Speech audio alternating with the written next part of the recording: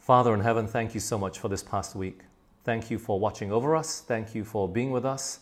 Thank you for leading us to this point. And Lord, the fact that we can study together and listen to a study together, we are so thankful because you've preserved our life.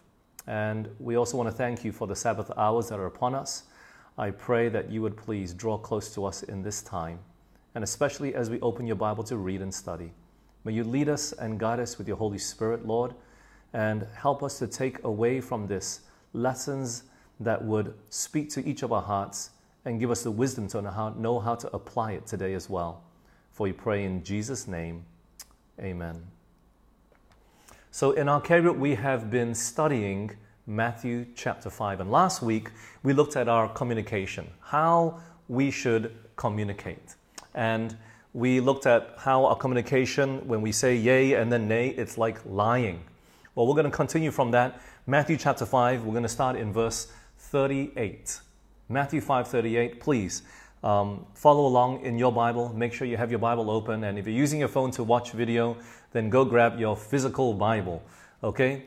Want to make sure that you see the words for yourself. The more points of learning we can have, not just through hearing, but seeing and reading for ourselves, the more we will retain. Matthew chapter 5, verse 38. This is what the Bible says.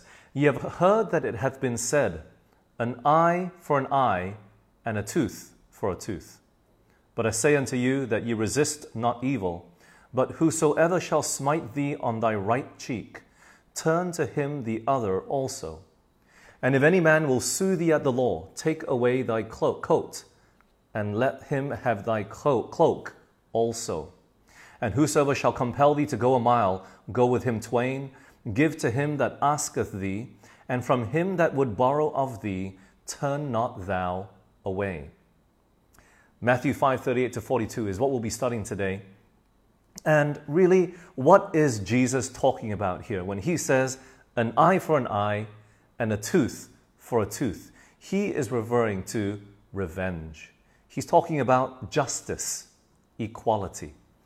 So when someone plucks out your eye, you pluck out theirs. If they hit out your tooth, you hit out theirs. So it's equality. Do unto others what you want them to do unto you. Something that I repeat a lot to my children. How we treat each other. If you want to be treated a certain way, then make sure you treat others a certain way.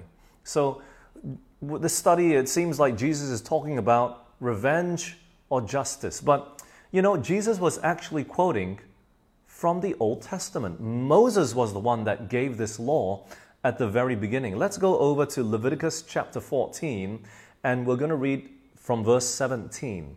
Leviticus chapter 14, and we're reading from verse 17. The Bible says this, And the rest of the oil that is in thine hand shall the priest put upon the tip of the right ear of him that is to be cleansed, and upon, it seems like I have typed out the wrong Bible text. Give me a minute. I'm pretty sure that is not what it's referring to there. Leviticus chapter 24. Leviticus 24 and verse 17. Now I need to turn there in my own Bible. Leviticus 24, not 14. Leviticus 24 and starting in verse 17. This is what the Bible says. And this is how you know it's live, okay? It's not pre-recorded. Leviticus 24, verse 17, And he that killeth any man shall surely be put to death. And he that killeth a beast shall make it good, beast for beast. And if a man cause a blemish in his neighbor, as he hath done, so shall it be done to him. Breach for breach, eye for eye, tooth for tooth. As he hath caused a blemish in a man, so shall it be done to him again. And he that killeth a beast, he shall restore it. And he that killeth a man, he shall be put to death. Ye shall have one manner of law, as well for the stranger as for one of your own country, for I am the Lord your God. So when Jesus was talking, you have heard it had been said of all time, an eye for an eye and a tooth for a tooth. He was quoting from Leviticus 24. But what was he really talking about here when Moses gave this law in Leviticus 24, is Jesus saying that Moses was wrong? But everything that Moses taught the children of Israel, really it was from God. So what was he referring to here in Leviticus 24? You see, how is this different to what Jesus is talking about in Matthew chapter 5, where it seems like Jesus is throwing away what Moses taught the children of Israel? Well, you see, the difference is this. In the Old Testament, God's people were a nation. They were a nation. There was one nation, one religion, and their leader was God. It's what you call a theocracy. So God was the one in charge. He was the one that was leading the nation, and Moses was his spokesperson. And so when Moses quoted this and gave the laws, what he was doing was giving laws in how to govern a nation. And that is, I think, how nations are still run today. If someone does an offense, they go to prison. Not many countries nowadays have death penalties, but some still do. So if you kill a person, maybe you'll be put to death. You're found with drugs, you're put to death. At least I know that that happens here in Malaysia, right? But look, the laws that were given in Leviticus were for the running of a nation. Now here's the difference. When Jesus was speaking in Matthew chapter 5, God's people were no longer a nation. They were no longer a theocracy. They were scattered all over the place, all the way from Rome, all the way down to Egypt. They were scattered everywhere. And we know this from Acts chapter 2, when they all were coming back. People from different languages were hearing Peter preach in their language where they were born. So the Jews at that time were already scattered everywhere. They were no longer one nation under God and one religion.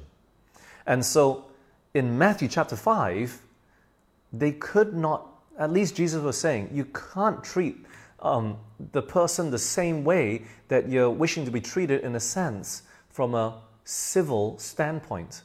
And so civil laws were okay to be like that. However, in your treatment of your friends, in your treatment of your neighbor, in the treatment of your enemy who hasn't killed you, he hasn't even stolen anything from you, you should treat them differently. Okay? So here's the thing. When you look at Leviticus, right, what offenses are these talking about? A person that killed another person, a person that damaged another person's goods like a cow. So those are pretty serious offenses, it seems, right? But what was Jesus dealing with in Leviticus? I mean, in Matthew chapter 5, he was talking about one, what? Someone that just slapped you. Another that just took your coat. Another person that sued you or borrowed from you. You see that? So when it came to the offenses that Jesus was talking about, it wasn't even the same level to what Moses was referring to. Yes, an eye for an eye, someone kills, maybe death penalty, or at least they should go to prison. So even the offenses were on a different level. Remember, God's people in the Old Testament, they were a nation. In Matthew chapter 5, they were no longer a nation. They were scattered everywhere. They only had religious power. So even when they were trying to kill Jesus, Pilate said, why don't you try them under your law? I said, yeah, well, we can't put a person to death, only you can. So that's why we brought him to you. We've already tried him as far as we could. We found him guilty, but you got to give the rubber stamp. You see that? So when we're talking about an eye for an eye and a tooth for a tooth, Jesus, he's using this command that was given by Moses in the Old Testament, but he's showing us, at least in that time, that people had taken it out of context. And they were not only out of context, but they were abusing the law that Moses had given. So, how were they treating this command? They were retaliating at the smallest of things.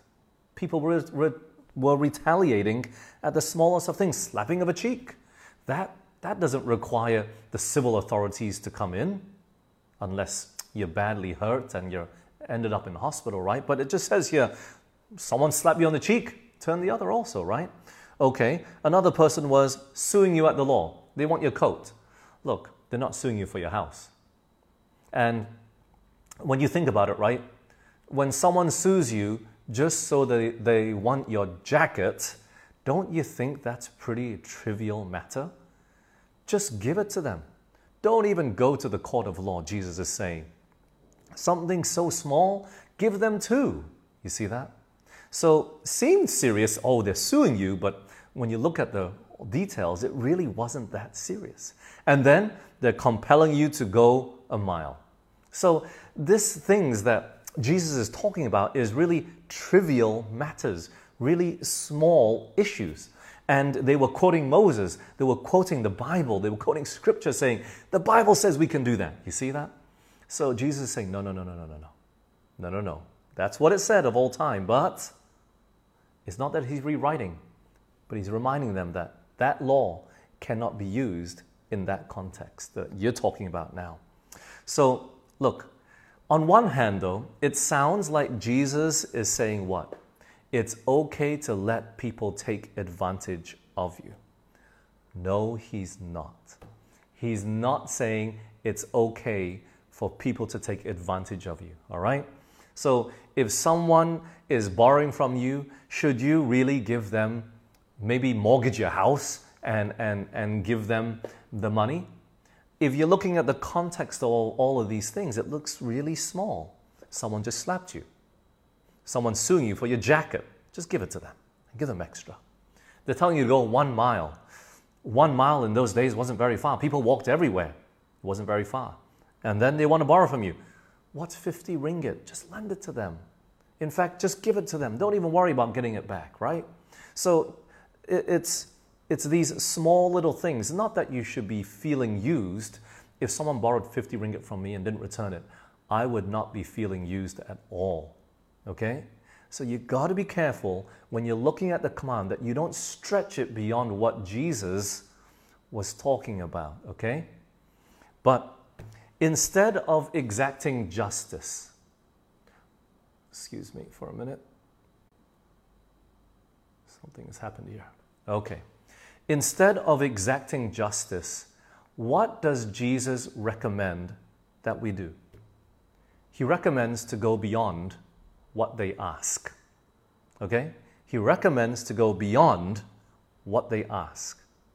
In this case, it's what? They slap you, turn the other side. They take your coat, give them your cloak. And they ask you to run a mile, go with them too. So when they ask you to do something, go beyond what they're asking. Look, once again, this is not in response to letting people abuse you and take advantage of you. But how do you react in the smallest of matters, okay? When people come knocking on your door, do you have to lend them? No. But if it's something small, just let them have it. Especially if you have the means, right? But look, let's look at these actions. Number 1, they smite you. Number 2, they sue you. Number 3, they compel you. And number 4, they ask. The question isn't so much the situation only, as Jesus, he can't cover everything. But the question was more about how we respond.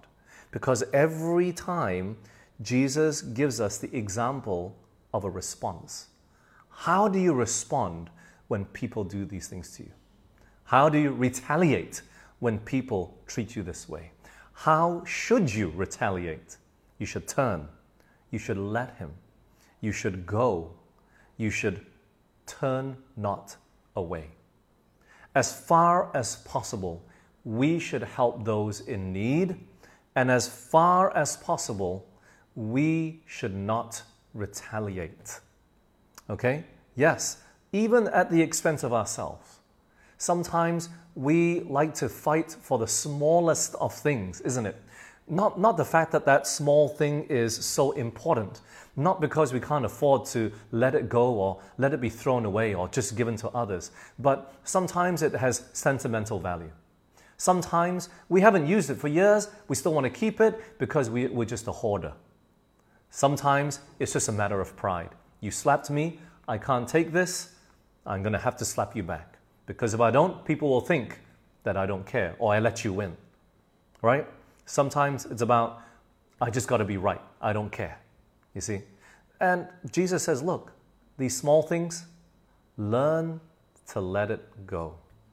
Learn to let it go.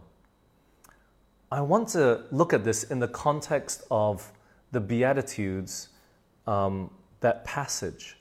You see, the first section is that Beatitudes, and it teaches us really how to be born again, how to be a child of the kingdom, how to be a true Christian. And at the end of the Beatitudes, you're persecuted, it'll be evidence that you've gone through the Beatitudes. But right after that, verse 17, no, just before that, is Jesus tells us to be salt and light of the earth, right? So be a witness. And then from verse 17 to 20, Christ establishes a law. He says, I've not come to change it. Not even a jot or a tittle has changed. It will last till the very end. And then it says, don't hate your brother. It's just like killing. That's Matthew 5, 21 to 26. And then Matthew 5, 27 to 32, don't lust in your heart after a woman. That's like adultery. Okay, you committed adultery in your heart. And then last week we studied Matthew 5, 33 to 37. Make sure your communication is clear. If not, it's like lying. And then today we're studying 38 to 42, don't retaliate. Look, how does this last one fit in with the theme of what we've been looking at so far? It's basically the last 6 commandments that Jesus has been pointing us to, right? Don't kill, don't commit adultery, don't lie, at least those last three.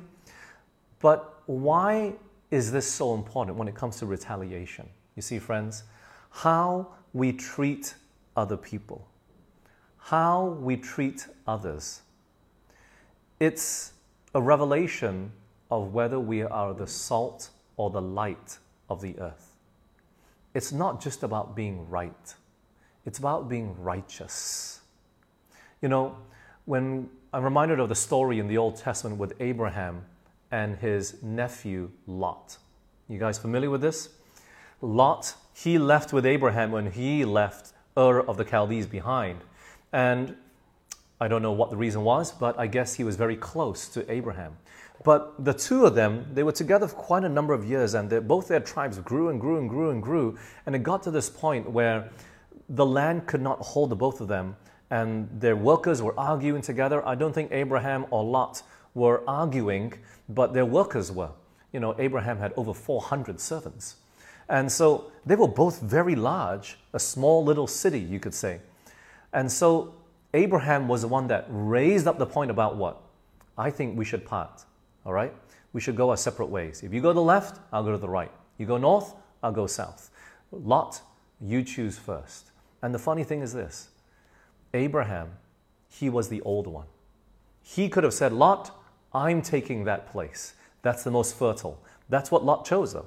He chose Sodom because it was very fertile in the land there. So he chose that, and he allowed Lot to do this even though he was the younger. What would have been the right thing to do? Abraham should have gone first. But he allowed Lot to choose first. And even after Lot went first and he left, God came to Abraham and said, Abraham, I want you to lift up your eyes. Look to the north, south, east, west, everything, 360 degrees, even including Sodom, where your nephew just went, I've given it to you. You see that? Sometimes we fight so hard to be right that we lose our righteousness. And Jesus says, if you want to be salt of the earth, if you want to be light of the earth, you got to let these little things go. Stop pushing to be right all the time. How you react is more important than being right. And you know, friends, sometimes we just love to be right. After we know that we've been right, we just love to take the truth and smash it into the face of those that are wrong. You know, but Jesus is saying, your love for me will be evident in how you treat other people. Your love for me is evident in your love for others. This is how we can be a blessing to the rest of the world. You see, the Pharisees, they were religious. Yeah, they went to church. They probably never missed church. And look, don't misunderstand me. The first 4 commandments are really important. Don't have other gods before me. Did you go back and memorize the 10 commandments this past week? If you haven't, you still got time because you're still breathing. But look, don't misunderstand me. The first 4 commandments are important. Don't have other gods before me. Don't worship idols. Don't take God's name in vain. And remember the Sabbath day to keep it holy, upon which we are in holy time already. But look, going to church, not cursing, keeping the Sabbath is important, but that is not what tells my love for the people out there. It's how you are different to the rest of the world, how you treat each other even in the smallest of things, even when someone really is trying to cheat you. So look, Sabbath is important. The mark of the beast is connected with the Sabbath. No other commandment. It is the commandment which identifies who God is. He is the Creator God. It is the commandment that Satan hates the most because all he has ever wanted is to be God. But that's important. However, Jesus is not brushing that aside because he taught about all of that in his other teachings and how he lived his life. But these last 6, it's our love to our neighbor. How do you treat others? And in this case, it's not just anybody. But how do you treat this group of people that hit you? That sue you over the smallest thing, like a coat? How do you treat that person that compels you to go 1 mile? Do you know what that means? It's like, oh, I run a marathon, of course, sure, I'll 1 mile, that's nothing, I'll do it in a couple of minutes. Nah, that's not what the Bible is talking about there. That's not what Jesus is talking about. You see, in the olden days, in the Old Testament and the New, when the Roman soldiers came into rule and the Roman army, they came in, a soldier could go up to any person. A soldier could go up to any citizen and just place their bags on him and say, you got to carry this for me for 1 mile. And they had to do it. Instead of complaining, instead of getting upset, Jesus is saying, go with them too. You see that? So he's not saying just go for a jog for 1 mile. Jesus is saying when the person compels, and the key word there is compel, which is forcing you. If someone forces you to go a mile, go with them too. Don't complain. Just go the extra. Yeah? The small things. And then when they borrow, just give it to them. Don't turn them away. As much as you're able to. You know, sometimes some people, can I borrow $10? Let me go home and pray about it. And then you go down the street to spend $10 at the McDonald's or something, or you spend $10 without thinking about it. But then we got to lend to somebody, we got to fast about it and pray about it. But friends, just lend them. If you have the money, if you have the means, you have the ability, just give it to them. Because sometimes you kick up a fuss, people don't even want to borrow from you anymore, right? So Jesus is talking about these little things. How should you treat not your friends, but people that are making a big deal about small things? How should you respond? Well, 3 of them, you know, it seems like at least 3 of them have evil intent. One's hitting you, one's suing you, one is compelling you. So you can't even say that they're just your friends that are making a big deal out of small things. They are quite even possibly people that hate you. The Romans hated the Jews, and the Jews hated the Romans back. You know, and you can imagine this as Jesus is talking about this compelling of a mile. Go with them too. It's too much for the people to bear. The people are looking at Jesus as the deliverer, as the Messiah who's going to come and rule this world, and he's going to kick the Roman armies out and destroy all the nations, and the Jews will be the top of the world again. They're looking as Jesus like that, and now Jesus comes in with this teaching. If a Roman soldier comes up to you and puts their bag on you and say, go a mile, go, don't complain. That's what Jesus is saying. It must not have sat well with this group of people at all. And so, it was a new revelation to many of them. They must have been unhappy listening to this sermon. You know, you think about this. This is a pretty straight message for the Jews. Jesus is very clearly preaching to them and teaching to them about what? The spirituality of God's kingdom and not its literal fulfillment, coming in the clouds of glory with all his holy angels, and he's going to bring them up to heaven and enjoy mansions up there. They were looking forward to that, but Jesus is saying before you can even get there, there is something that you have to deal with in your heart. There is the spiritual law that must be written in there because none of you are ready for heaven, Jesus says. So it must have been something so difficult for the Jews to accept this teaching, so new, so unlike what they had been used to, so unlike what even the Pharisees had been teaching. But friends, how should we treat those that treat us this way? Let's turn our Bibles to 1 Peter chapter 2 and verse 23. 1 Peter chapter 2 and verse 23. This is what the Bible says. Who, when he, speaking of Jesus, was reviled not again. When he suffered, he threatened not, but committed himself to him that judgeth righteously. You know, friends, how should we react? We should react like Christ. And when I say this, I'm not there yet, friends. I'm not preaching to you as if I'm there. I am still growing. I am still struggling. I like to be right.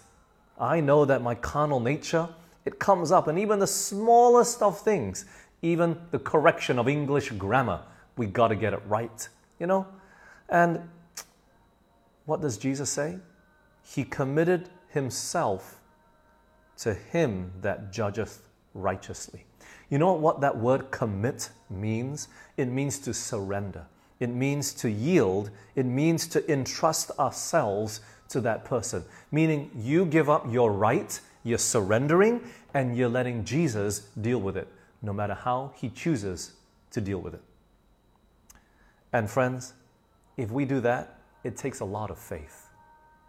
It takes a lot of trust in God. And sometimes we do it, but we do it in the wrong attitude. Yeah, I'll give it to you, but God's going to pour out his vengeance upon you one day. Watch out. And we still get angry and upset. We have to do it with the right attitude. We have to do it with the right behavior. And so it takes faith to trust people with our health, our wealth. It takes a lot of faith to trust God in how he's going to react. Jesus trusted himself to God. It got him crucified. So he was reviled, he reviled not again. When he suffered, he threatened not. He didn't say, watch out. When I come back in the clouds of glory, you're going to be in trouble. He didn't say that. He didn't mock at them and say, if only you knew what was coming. You know, we say all sorts of stuff. And it rolls so naturally off my lips because, friends, I've said that so many times to different people. How should we react? Silence. Silence. Jesus, when he was accused, when he was mocked at, when he was threatened, he just remained silent. And that is difficult. You know why? Because sometimes when we remain silent, and we know that that person is wrong, and we remain silent, how does it make you feel? It makes you feel like, if I don't say anything, everybody else, and they think they are right. And so we feel like we have to react. We feel like we have to say something. But Jesus, when he was reviled, when he suffered, he did not threaten. He reviled not again. He just remained silent, and he committed himself to God. God, you know what you're doing. You will be vindicated. But you know why we react, friends? It's because we want to be vindicated. We want to make sure my name is protected, that Ben tells the truth, that Ben is in the right, that Ben didn't do anything wrong, that I didn't do anything wrong to deserve this. And so we have to react. We say a lot, isn't it? Let's go to Revelation chapter 6 and verse 10 and 11. Revelation 6, verses 10 and 11. What else does the Bible say? And they cried with a loud voice, saying, How long, O Lord, holy and true, dost thou not judge and avenge our blood on them that dwell on the earth? And white robes were given unto every one of them, and it was said unto them that they should rest yet for a little season, until their fellow servants also and their brethren that should be killed as they were should be fulfilled. Jesus says what? Wait. There are these souls that are under the altar that have been persecuted, that have been killed for righteousness' sake, that have been hunted down like animals and fed to animals and burnt at the stake. They've been killed. And they're saying, How long, O Lord, don't you avenge us? They're crying out to God. And so, Lord, if there is a place to cry out and speak up, go to God in prayer and say, God, I can't take this anymore. How long before you avenge me? And the answer might just come, wait. Wait. Have patience. It's difficult, isn't it? It's not easy to wait upon the Lord. That's why it takes a lot of faith. That's why we got to learn to trust God. Or else we make mountains out of molehills. We make big deal out of small situations. Friends that we've had for life turn out to be enemies because of a jacket. It's not worth it, is it? But listen, even more so than that, God's name is defiled. People come into the church and they go, whoa, I see Christians treating each other this way. I don't want to join this church. And our attitudes and our characters are changed just simply because we've been treated unfairly, just because we want to be right. You know, Jesus was not teaching anything new. The Pharisees had misconstrued God's law. And the character of God was defiled. Jesus' name was in the dirt, and he had to come and restore that. But let's go to Proverbs chapter 20 and verse 22. Proverbs 20 and verse 22. This was nothing new that Jesus was teaching. Proverbs 20 verse 22, the Bible says, Say not thou, I will recompense evil, but wait on the Lord, and he shall save thee. Solomon's writing. But you know what this reminds me of? King David. He was hunted like an animal by King Saul. He had done nothing wrong. He had only gone and done what Saul wanted him to do. And yet he committed himself to the Lord and learnt to wait upon him. 2 times, King David had the opportunity to kill Saul. And his soldiers said, just give me 1 strike. 1 strike is all I need. And your enemy will be put away. And David says, how can I raise my hand against the Lord's anointed? Right? So, waiting on the Lord. Well, King David had to wait for a few years before he could take the throne. He was anointed king long before that, even before he went into Saul's palace. But yet he had to wait how many years just for God to make him king? Proverbs 24:29. This is nothing new, friends. Proverbs 24:29. Say not, I will do so to him as he has done to me. I will render to the man according to his work. We must not say that.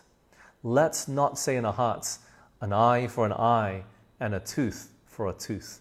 Let's not keep fighting for our rights and our life and our possessions and our money and all these small little things. Let's make sure that we commit ourselves to God who judges righteously.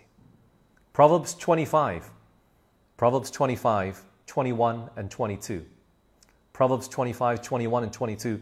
How should we react? If thine enemy be hungry, give him bread to eat. And if he be thirsty, give him water to drink. For thou shalt heap coals of fire upon his head, and the Lord shall reward thee.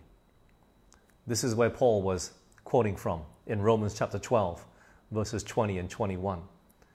But at the end there in Romans 12, he says, be not overcome of evil, but overcome evil with good. Even when people do go out of their way to make your life miserable and uncomfortable, do not overcome evil with evil. A negative with a negative does not make a positive. Two wrongs don't make a right. We must use God's weapons to fight this. Overcome evil with good. They compel you to go a mile, go 2. They smite you on the left, give them the right. They sue you for your coat, give them your cloak also. Let's not keep fighting over little things. Let's make sure that in all of this, we are righteous as Jesus is righteous.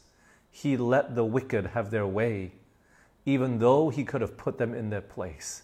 But yet, in the end, he suffered, and he allowed himself to be crucified for people that hated him, that wrongly accused him, that brought false messages against him. And those were the big things. But friends, today, we're not talking about big things. Look, if your friend owes you $500,000, please, go get it back. It's a lot of money. Don't mortgage your house for your friend. But 100 ringgit, just let it go. Stop chasing after them. Don't make them afraid to come to church anymore because you're looking for 100 ringgit, right? So, friends, this is the Christian's revenge. But in order to really have this sort of revenge, we really got to learn to commit ourselves to the Lord. We got to have patience. We got to have endurance. We got to have faith. Why? There is coming a time of trouble where people will do evil to you when you do good, just like Jesus Christ. They will kill you. They will torture you. They will put you in prison.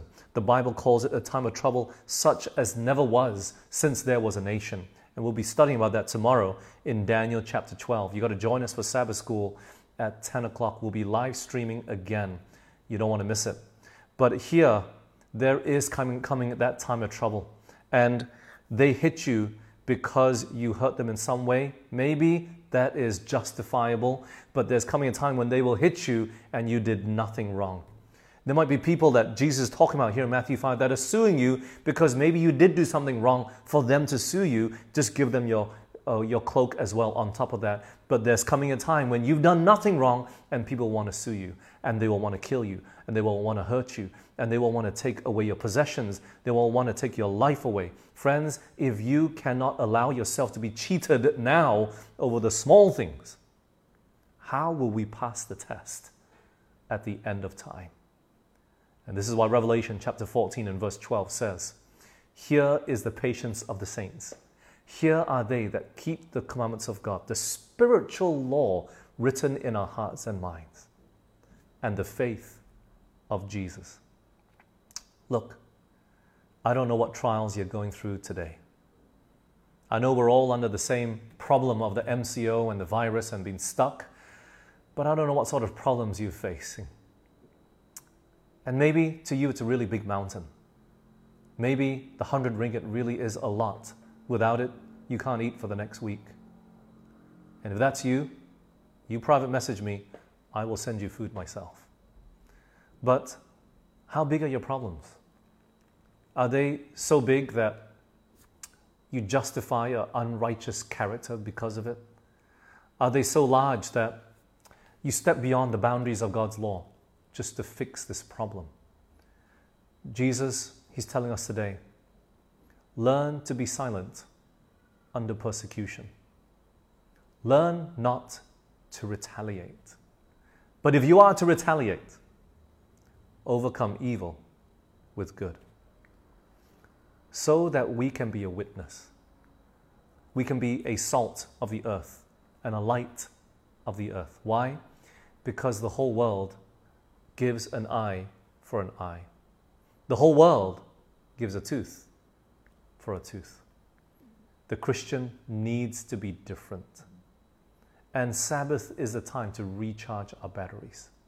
Sabbath is this time that we can give to God and say, Lord, this past week, I've reflected on it and I've failed. I've not been a light. I've not been a salt.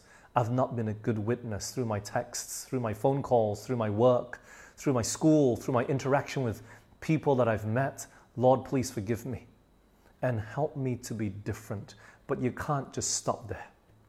You've got to ask for the love of Christ. You've got to ask for His strength. And then you can claim the promise in Philippians chapter 4:13 and say, I can do all things through Christ, which strengtheneth me. Friends, Jesus does not tell us in Matthew 5 something that it is impossible for us to do. It is only impossible if we try to do it in our own strength. It is only impossible if we are unwilling to let go and let Christ in. It is only impossible if we allow our carnal natures to still dictate what we should do. With Christ, all things are possible. With Christ, it is possible to let go of these small things. With Christ, it is the only way to be a light and a salt of the earth. My prayer is that we would all be like Jesus today, not just on the seventh day, not just on the Sabbath, but every day we would learn to reflect His character. We'd learn to rise above the little annoyances. We'd learn to let those things go and show a better character to the rest of the world. Friends, once again, I preach this to myself. I always tell people, if I wasn't a pastor, I'd be a policeman. I am all about justice. And God, He's made me a pastor to realize, Ben, that's not the right character to have. You've got to be different. And so friends, let's pray for us. Pray for each other. Pray for me, please, that we can all reflect the character of Christ, especially in this time of crisis. Too often, many of us, we wait for the crisis time to rise up and try to be a hero, when in fact, Jesus is trying to tell us every day, we got to reflect His character. Would you do that? Would you pray with me? Pray that God would give us His Holy Spirit, that He would transform us and change us from within, and that He would make us to be salt and light of the earth. Let's pray as we close here. Father in heaven, Lord, so many times we allowed our own human nature to carry us away. And so often we've thought we were right. We justified ourselves by telling other people or pointing to other people and saying that they are just like that. Maybe even the elder or the deacon or that long-time member who just seems like a nice person is like that as well. And we've justified our actions. But Lord, You yourself sent Your Son to teach us something different. He lived it, He modeled it, and Lord, we see it today. Please help us to be different from the world. Help us to be unlike the world and more like Jesus Christ. Help us to have His character. Help us to rise above all these little troubles. For Lord, as we do that, I know that You're preparing us for the greater trials that have to come upon this earth soon enough. May You mold our characters to be like You. Continue to lead and guide us, O Lord, and fill us continually with Your Spirit, we pray. In Jesus' name, amen.